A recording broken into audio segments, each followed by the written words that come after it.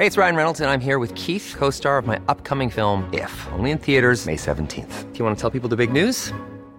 All right, I'll do it. Sign up now and you'll get unlimited for $15 a month and 6 months of Paramount Plus Essential Plan on us. MintMobile.com/switch.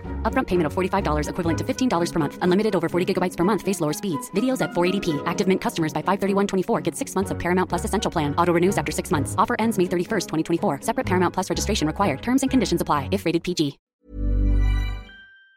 The definition for me would be you have your vision, and once you reach that vision or exceed that vision, that would be an obvious description of success. Welcome to the Power Hour, the weekly podcast that will motivate you to pursue your passion and to achieve success. I'm Adrienne Herbert, international speaker, fitness coach, Adidas Global Ambassador and entrepreneur. Each week, I'll be talking to today's leading coaches, creatives, change makers and innovators to find out their daily habits, morning routines and rules to live by. The Power Hour is all about taking just 1 hour each day to help you improve your life and unlock your full potential. Whether you want to build a business, write a book, run a marathon, or maybe you're just looking for a spark of inspiration, the Power Hour is going to help you get there faster. Welcome back to the Power Hour podcast. Today, I am joined by an extraordinary businesswoman. She joined her family business at the age of 19 for work experience, and she later went on to transform the entire business. She faced an all-male board when she pitched her idea to make the lingerie and sex shop Ann Summers more female-focused. In the 80s, the conversation and the taboo around sex was very different to today, especially for women. She was told that it would never work because women are not interested in sex. Well, since then, she has grown the business to one of the biggest brands on the high street, and in 2017, she was named on the Sunday Times Rich list as the 16th wealthiest female entrepreneur. She is a business mentor who is empowering women to be confident leaders in the boardroom and in the bedroom. Welcome to the studio, Jacqueline Gold. Oh, thank you so much for having me. No, thank you for coming in. I'm so happy to have you here in the studio. And it's so clear to me, reading about your career journey, that you have had to be incredibly bold and confident right from the start.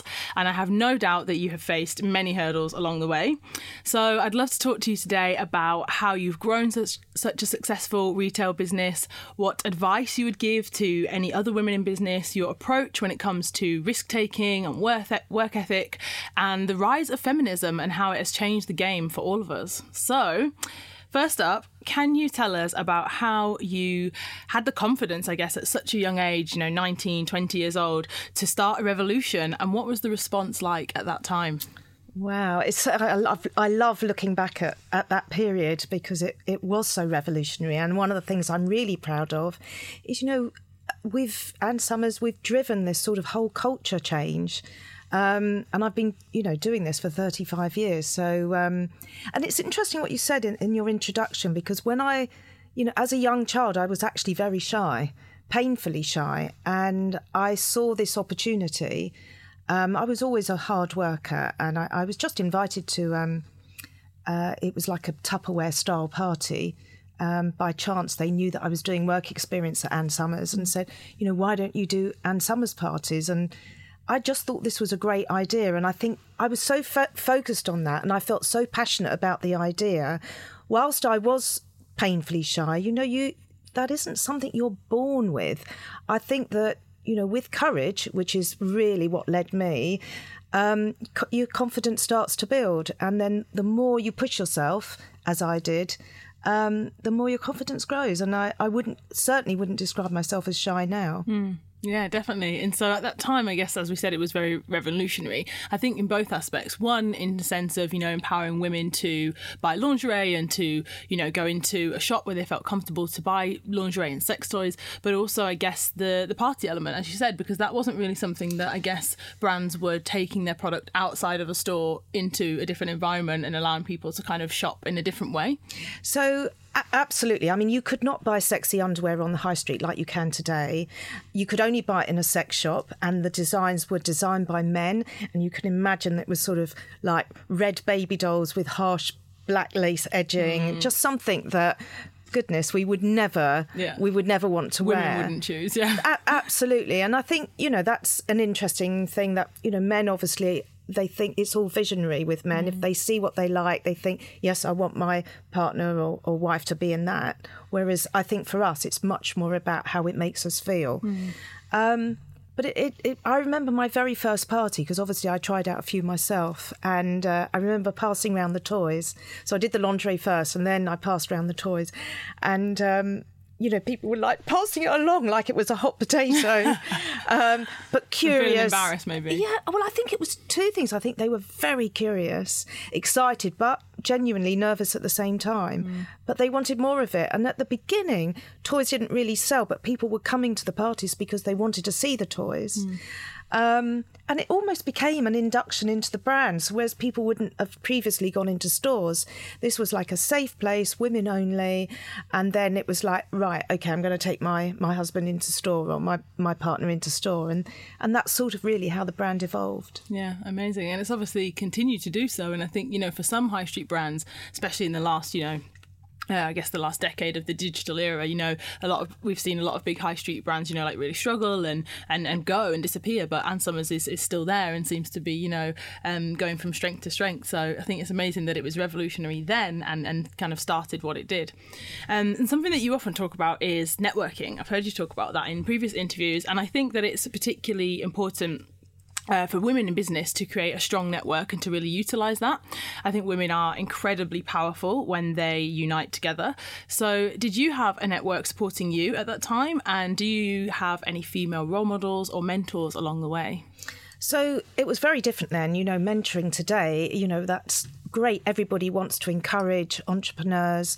And I didn't really have the same opportunity. And I remember going, I think I was San Diego or somewhere like that, and I noticed that the Americans had a totally different approach to business and wanted to encourage each other and support each other, whereas here in the UK 30 years ago it wasn't that same vibe. You didn't have programs then like The Apprentice or Dragon's Den, so obviously, the fact that is very evident today, I think, is a really positive thing. And if I have one regret, it is that I never networked my socks off, because when you network, and I know sometimes it can be difficult for women, we can often feel a bit intimidated by that situation, particularly if it's dominated by men.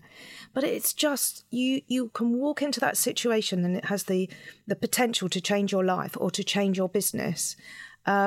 So it's something that I would really encourage women to do. Even if you engage with, if you're going to go to a networking event, engage with somebody that you want to meet up with beforehand. So you've actually broken the ice and you've got a purpose when you're there. I think it's a really good thing. Yeah, and actually, I think social media has actually allowed us to reach people, through whether it's Twitter, LinkedIn, you can kind of, as you said, kind of do a little bit of your homework and find out like who's going to be in the room and like maybe start a conversation before. Well, I do. I also do this competition, I don't know if you know, called WOW on Twitter, where I recognise my top 3 female entrepreneurs each week. Yeah. And I love this. It's been running now for about 7 years. But it's interesting, again, to see how that's evolved. We've got a Facebook page. These women are amazing. They're running fantastic businesses. They're trading with each other. They're supporting each other. And, that's another example of how networking is so important. And do you think it's changed? Because I feel like traditionally and like back in the day, women were always kind of put against one another, and it was more that kind of thing of like women can't work together in teams, women are bitchy, it's got to be like, the boss was almost like painted as this like, like a Devil Wears Prada kind of like bitch kind of vibe, whereas I think now it's definitely more of like women together, collaboration is key, and like the messaging just seems to be different now. I think that's generally true, but I do think it depends on the culture of the business that you're in. Right. So absolutely, women should be supporting each other, and when you've got a culture which is possibly a little bit, if you do find you're in a culture where it's possibly a bit boys' club, we need to support each other even more. We need to have each other's back. And I think that's, when women go into the boardroom, I mean, a lot of this goes back to how, social conditioning, how, we bring our children up. I've always believed, there's this tendency that we bring boys up to be brave and girls to be perfect. Right. And I think we're always, I see so many women who are always striving to be perfect, which of course is impossible. But it's not surprising by the time that you reach the boardroom or a guy reaches the boardroom that he expects the woman in the room to pour the tea. We've got to stand up to that. That's got to change. And I think that from a CEO's perspective, what I want to see in the boardroom, I want to see people that contribute. So the key is, and I'm going off piste a bit here, but I think the key is for women that are keen, that are ambitious and are keen to get on. It's about how you contribute. There's no point in going into a board meeting or into a meeting and sit there mute. Don't worry about risking whether somebody's going to like your suggestion or your idea or not. As a CEO, I remember the people that have something to say. Yes, I love that. Use your voice. Brilliant. And so when it comes to the topic of sex, and, we touched on with the sex toys in the shop and people's kind of nervousness or whatever around that, I think it's certainly changed a lot over the last decade. But do you think there is still a stigma and a taboo about women talking about sex? I mean, it's really changed. It's really changed. I mean, you only have to watch programmes with like Love Island, which is obviously just finished, and to see that, the women on there love talking about their sex lives. And I think women of all ages and you know what, even, people that are maybe just had a baby or going through the menopause or have had relationship issues, every woman deserves to have a good sex life, and we should never deprive ourselves of that. And I think it always used to just be portrayed as, well, I don't know, that men could talk about sex, whereas again, I think women were kind of almost like villainised, or like even like, thinking back to like the 80s and 90s, women like Madonna who were kind of, showcasing like a confidence within their bodies and within sex. And it was kind of, on one hand, they were applauded, but then they were also like demonised on the other hand. Yeah, I mean, I remember the whole Madonna era was fascinating, and she was sort of ahead of her time, really. But I do think that's changed. And I think that, when you talk about, boundaries have changed. When you think about the Me Too campaign, for example, as awful as that was, actually it was a good thing, because now I think women, there are new boundaries. Women feel that they can talk about their sexuality openly, but at the same time, if boundaries are crossed, that they will be listened to and they will be believed. And I think that is so important, and that is something very positive to take from that, awful period. Yeah, definitely. Yeah, it's empowered a lot of people, for sure. I think the success of TV shows like Sex and the City and films like 50 Shades of Grey just goes to show how popular the topic is. I think the Sex and the City film, the first one, grossed, I think it was reported at $415 million. So apparently women do care about sex. So have you seen this reflected, this kind of success and topic within your stores and within your consumers? I mean, absolutely, women care about sex. I think women today care about a lot of things. They can care about sustainability. They can care about, yes, they do want to have an adventurous sex life. They do want to experiment, but they also care about how it's made. What's the quality? Will it last? So all of these things, I think it's a lot more to do with our sexual well-being. And I definitely think the culture has changed. And I like to think that Ann Summers has played a part in that. Yeah, I think any conversation, essentially, that allows people to kind of learn from others, hear other people's experiences and kind of contribute, I think can only be a good thing, really, because I think before, even at school, when you think back to doing sex education, and it's like so, almost embarrassing, and you don't really know, I don't know, when, the girls kind of talk and the boys kind of talk, and I think actually, if people did have more information and more kind of, I guess, safe information as well, it would just be, safer and just more empowering for everyone.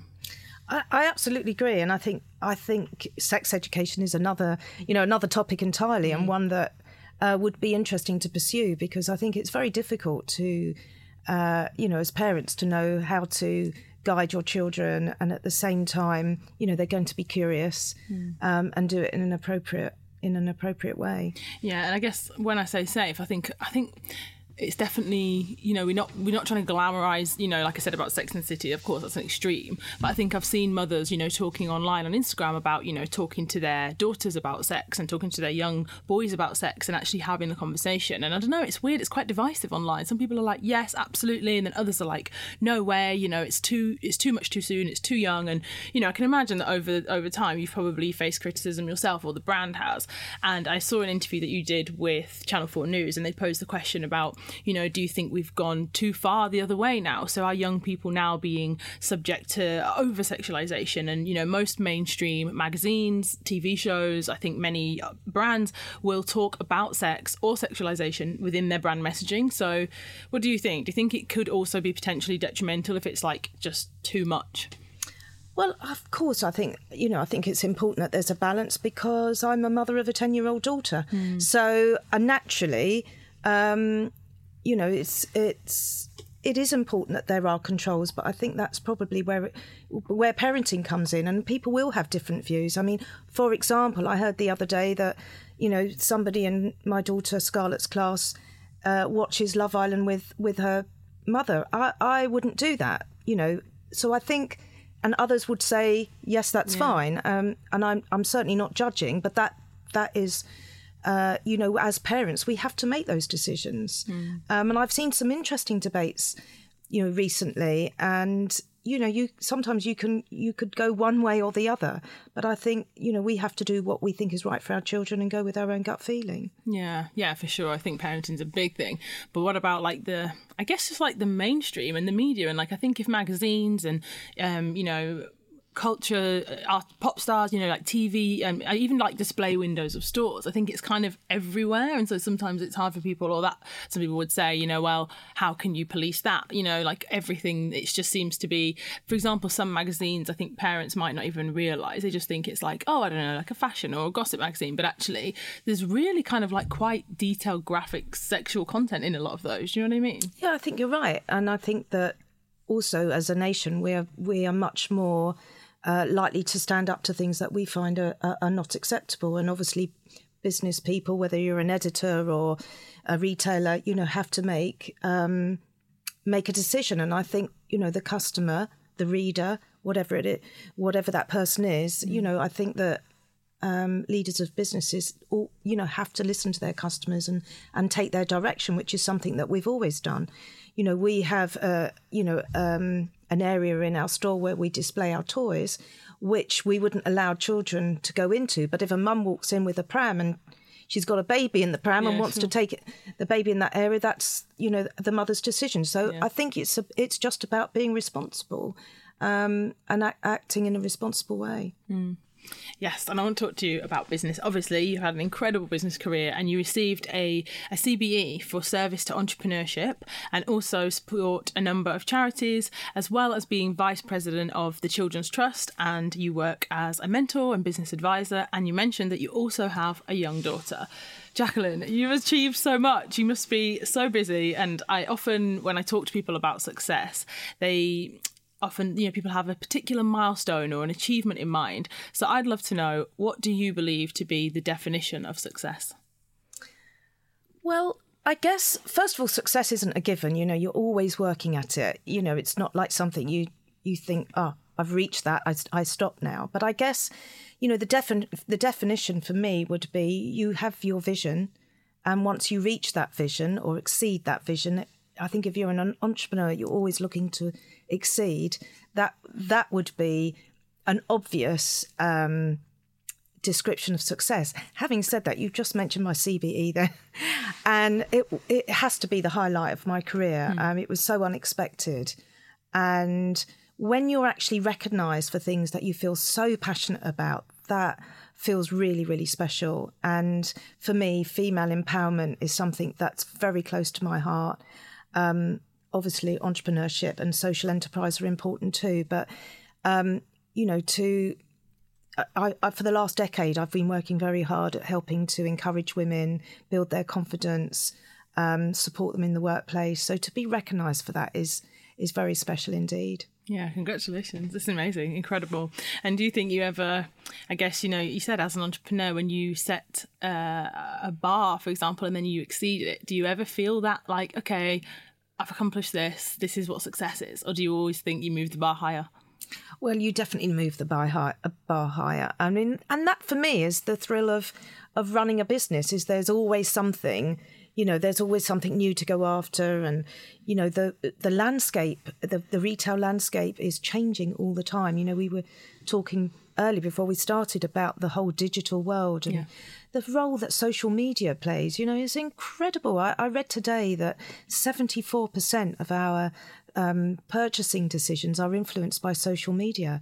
That's amazing. So you can understand why retailers are having to completely rethink the way that they communicate with their customer. Yeah, for sure. And I can believe that, when I think about my own habits as a consumer, and I think about how do I shop or how do I, source new brands. And that's definitely how I do it. It's through social media. It's through following people who I know, talk about a specific topic. And if, for example, I'm going away on holiday and I wanted to get some stuff, I know the people who I would type in, and I would look and I'd see and I'd tap, they've got like swipe up here or tap what they're wearing, and you can find what you want without having to go.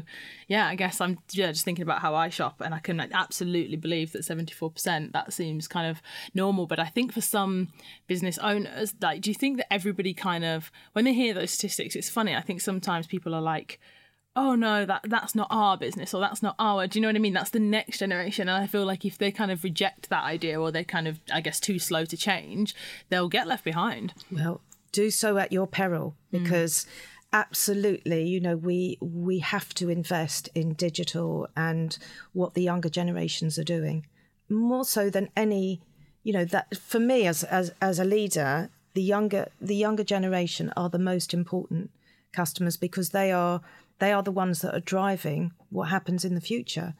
We as leaders are just following what young people want to do, how they want to communicate, how they want to shop, what flexibility they want. So I think it's true. I think there are a lot of leaders that have neglected that space. A lot of brands. I mean, I remember speaking on a Twitter panel a couple of years ago with some other heads of businesses, and I was quite surprised at how reluctant they were to get involved in social media. And I mean, it's something, of course, you're nervous when you first do it, but I remember years ago when I started on Twitter, I just suddenly thought, my God, for the first time, here I am being able to engage with my customers 24/7, 365 days a year. And not just my customers, but also my colleagues.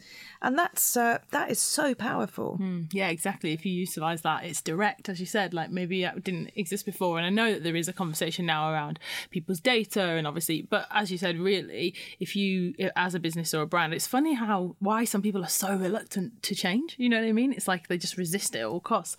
But retail is a tough industry, and you've worked incredibly hard for a long time to grow the business to what it is today. So I'd really love to hear your thoughts on work ethic. Do you think that we should strive for a work-life balance? Does that even exist? Can women have it all? Or is the reality that, you just really do need to grind and just work harder if you want to succeed? Well, I guess it's yes to both in a way, because yes, you do have to work hard. There is no, it's very rare that you'll be hugely successful with a business idea or a career that lands on your lap without any effort. I think, most people realise that. But I equally think work-life balance is important. And, that takes some practice. But our own self-care is very important. We have to look after ourselves. And we have to know, we have to set ourselves boundaries.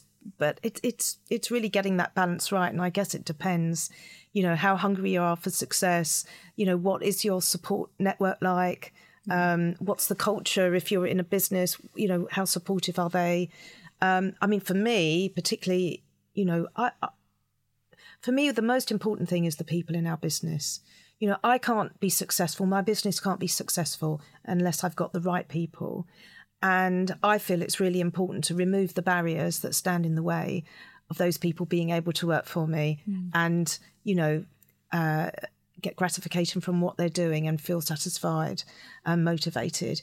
So I think we have a responsibility as leaders to remove those barriers. Yeah, awesome. I love it when you're talking about barriers, because it's something I've been thinking about myself recently, both personally and professionally. And I think it's something that really takes confidence. Do you know what I mean? To kind of go, this is something that I am willing to do. This is something that I'm not. And I think having difficult conversations, I think I used to shy away from that because I'd be like, oh no, I just want to say, okay, fine. When actually, like, it's quite hard to say, no, like, this is my boundary, I'm not doing that, or whatever. And do you think it changes along the journey? So maybe at the beginning, you might have to, work all the hours, do all the things, go to every, networker mix, like do everything yourself. And then maybe, I think I have this idea that as you go further up the ladder, you're then able to maybe delegate more. But I guess there's probably still more responsibility that comes then. So do you think it changes the work-life balance throughout the journey?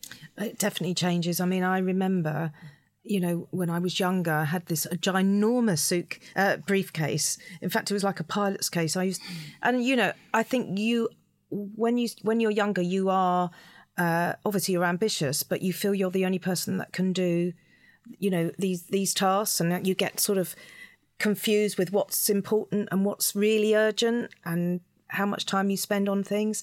That's just a learning curve. And I think that there's two things for me. I think time management and actually taking on projects in bite-sized pieces, I think, is important. But equally, I think our own self-belief, I think, dare I say it, particularly women, I think often play down their success. They play down their achievements. They need multiple validation when they're offered, a job opportunity or a new responsibility. And if we're not careful, women can very easily talk themselves out of a new role or a new job or a pay rise. And it's so important that you. One of the tips, if you don't mind me saying, one of the things I did when I was a lot younger that I would say to your listeners is send yourself an email of all the things that you've achieved, both professionally and personally. And if you're going into an important meeting where you're going to ask for a pay rise, or you're perhaps contributing at a meeting for the first time, that can be very, very, make you feel very, very nervous. But if you read back that email to yourself and just remind yourself how awesome you are, it's amazing how that can really lift you and make you feel so much more confident. And make sure you keep adding to this, because it's a very powerful tool to use. Yeah, I love that idea. I think that's brilliant. And I think it's quite easy to forget things that you've done along the way, and I think if you are to, I think words have power. I always say that if you write things down and commit it to paper or, email, it's really powerful. So yeah, I think encourage you all to do that. I might try it myself.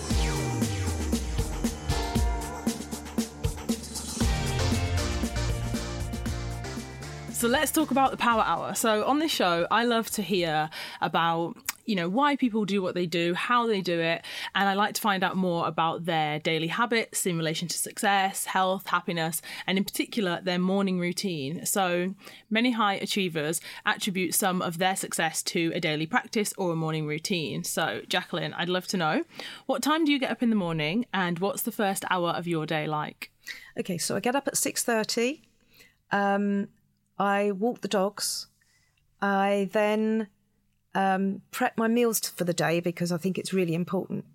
I like to do that because I like to eat healthily. Mm-hmm. And then I actually have because of time, I have one of these saunas, but it's like a cocoon, almost like a sleeping bag. Okay. And I do an infrared sauna and meditate at the same time for 15 minutes. I do that every day. Wow, every morning. And then I get myself ready. Wow, that's a first for the Power Hour. I love that. So an infrared sauna, and what are the benefits of that? Oh, there's so many health benefits. I mean, obviously, I've had some health challenges over the last couple of years, and, it does make you reevaluate, reprioritise. Yeah. And certainly having that healthy routine in the morning, it makes me feel good. It sets me up for the day. I obviously have my juice that I do as well for breakfast. It's clearly working for you, Jacqueline, because you look incredible, and I'm glad that you're well now. And when you have your meditation in the morning, that 15 minutes, is it a meditation that you do on your own? Do you listen to any guided meditation? I'm not that good. I just listen to the Headspace, which I think is very good. Yeah. And I know there's other good ones out there, but Yeah. I think, if it's made easy for you, and it does help relax me and set me up for the day. And how long have you done this morning routine? Is it something quite new? Have you always had a conscious morning routine, throughout all your career and everything? I've really been doing this routine since my health issues, which unfortunately I had breast cancer diagnosed in 2016. So I've been doing it for about 2 years now, but you don't wait till you get ill, Yeah. These are really good habits to embrace. And, I'm a great fan of self-care and looking after yourself. Yeah. I often say as well that the physical aspects and the physical health benefits are great, but it's also for me now so just as beneficial for my mental health. I think starting my day in a way that is, curated and specific for me, I know I'm gonna just start the day feeling better, having more clarity and focus and less distraction and less kind of frantic, I think, because my working day, as I'm sure for many people, it's always different. I'm always trying to do a million things. I'm always busy. And I just find that, later on in the day, it gets a bit manic.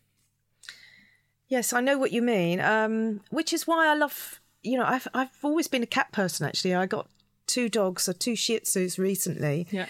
But actually going out, I think if you do come home and you've had a really manic day, just going out for half an hour. I was doing it without the dogs at first and just enjoying nature and just, having a little downtime. And then I thought, this is ridiculous. I've got to get a dog. You're doing the dog walking, but without the dog. So, Jacqueline, do you have a challenge for the listeners? Often I ask the guests to give the listeners something they could do this week, something they could try maybe for the first time. It could be in the power hour or any time in the day. But something that they could try and action this week. I would really like your listeners to write themselves an email of all the things that they have achieved, big and small, whether it be in business or in their personal life. And don't just say you're going to do it. I really want you to do this. I want you to write about all of your qualities and then read it back to yourself and see how powerful that is. Save it, and then next time you either have a confidence wobble or you're going into a big meeting, I want you to read it back to yourself. It's been absolutely brilliant talking to you today. Before I ask you my closing question, tell everyone where they can find you online, and can you remind us about your Twitter? Wow. My Twitter handle is Jacqueline _Gold. Mm-hmm. And I think my Instagram handle is Jacqueline Gold CBE. Hopefully I've got that right. Awesome. Yeah. And please come and sign up for my WOW competition. If you're running your own business, it doesn't matter whether it's part-time or, something that you've only just started or been doing a long while. But I would love to, see your tweets, tell me what your business is doing, your website, so I can take a look. And then each week I vote for my top 3. I announce my top 3. And then I profile them, retweet them. And we also do, every year I do a mentoring lunch at the Ivy. I have a learning day down at our head office for the top overall winners. And it would be great to see more entries. Awesome. Definitely check that out and get involved. Okay, so my closing question, which I ask to every guest every week, is all about time. I believe that time is the most valuable thing that we have. You can get your money back, but you can never get your time back. And I do really, really appreciate you giving us an hour of your time today. So thank you. So my question is, what is the most valuable thing that time has taught you?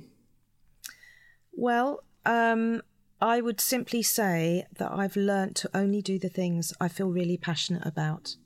Because I think it's very easy to get pulled in so many directions.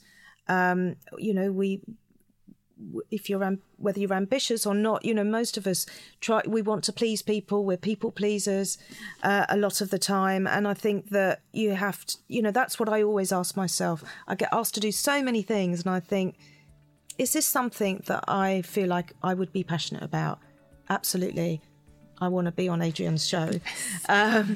So I think that's the key. If you do that and you love what you do, you'll be great at it. And how can you feel stressed if you're doing things that you love? Brilliant. Thank you so much. Thank you so much. And thank you everyone for listening. I really hope that you enjoyed that episode of the Power Hour. As always, you can rate and review us on iTunes. And don't forget to check out Jacqueline on Twitter as well. Thanks so much. I appreciate your time. See ya.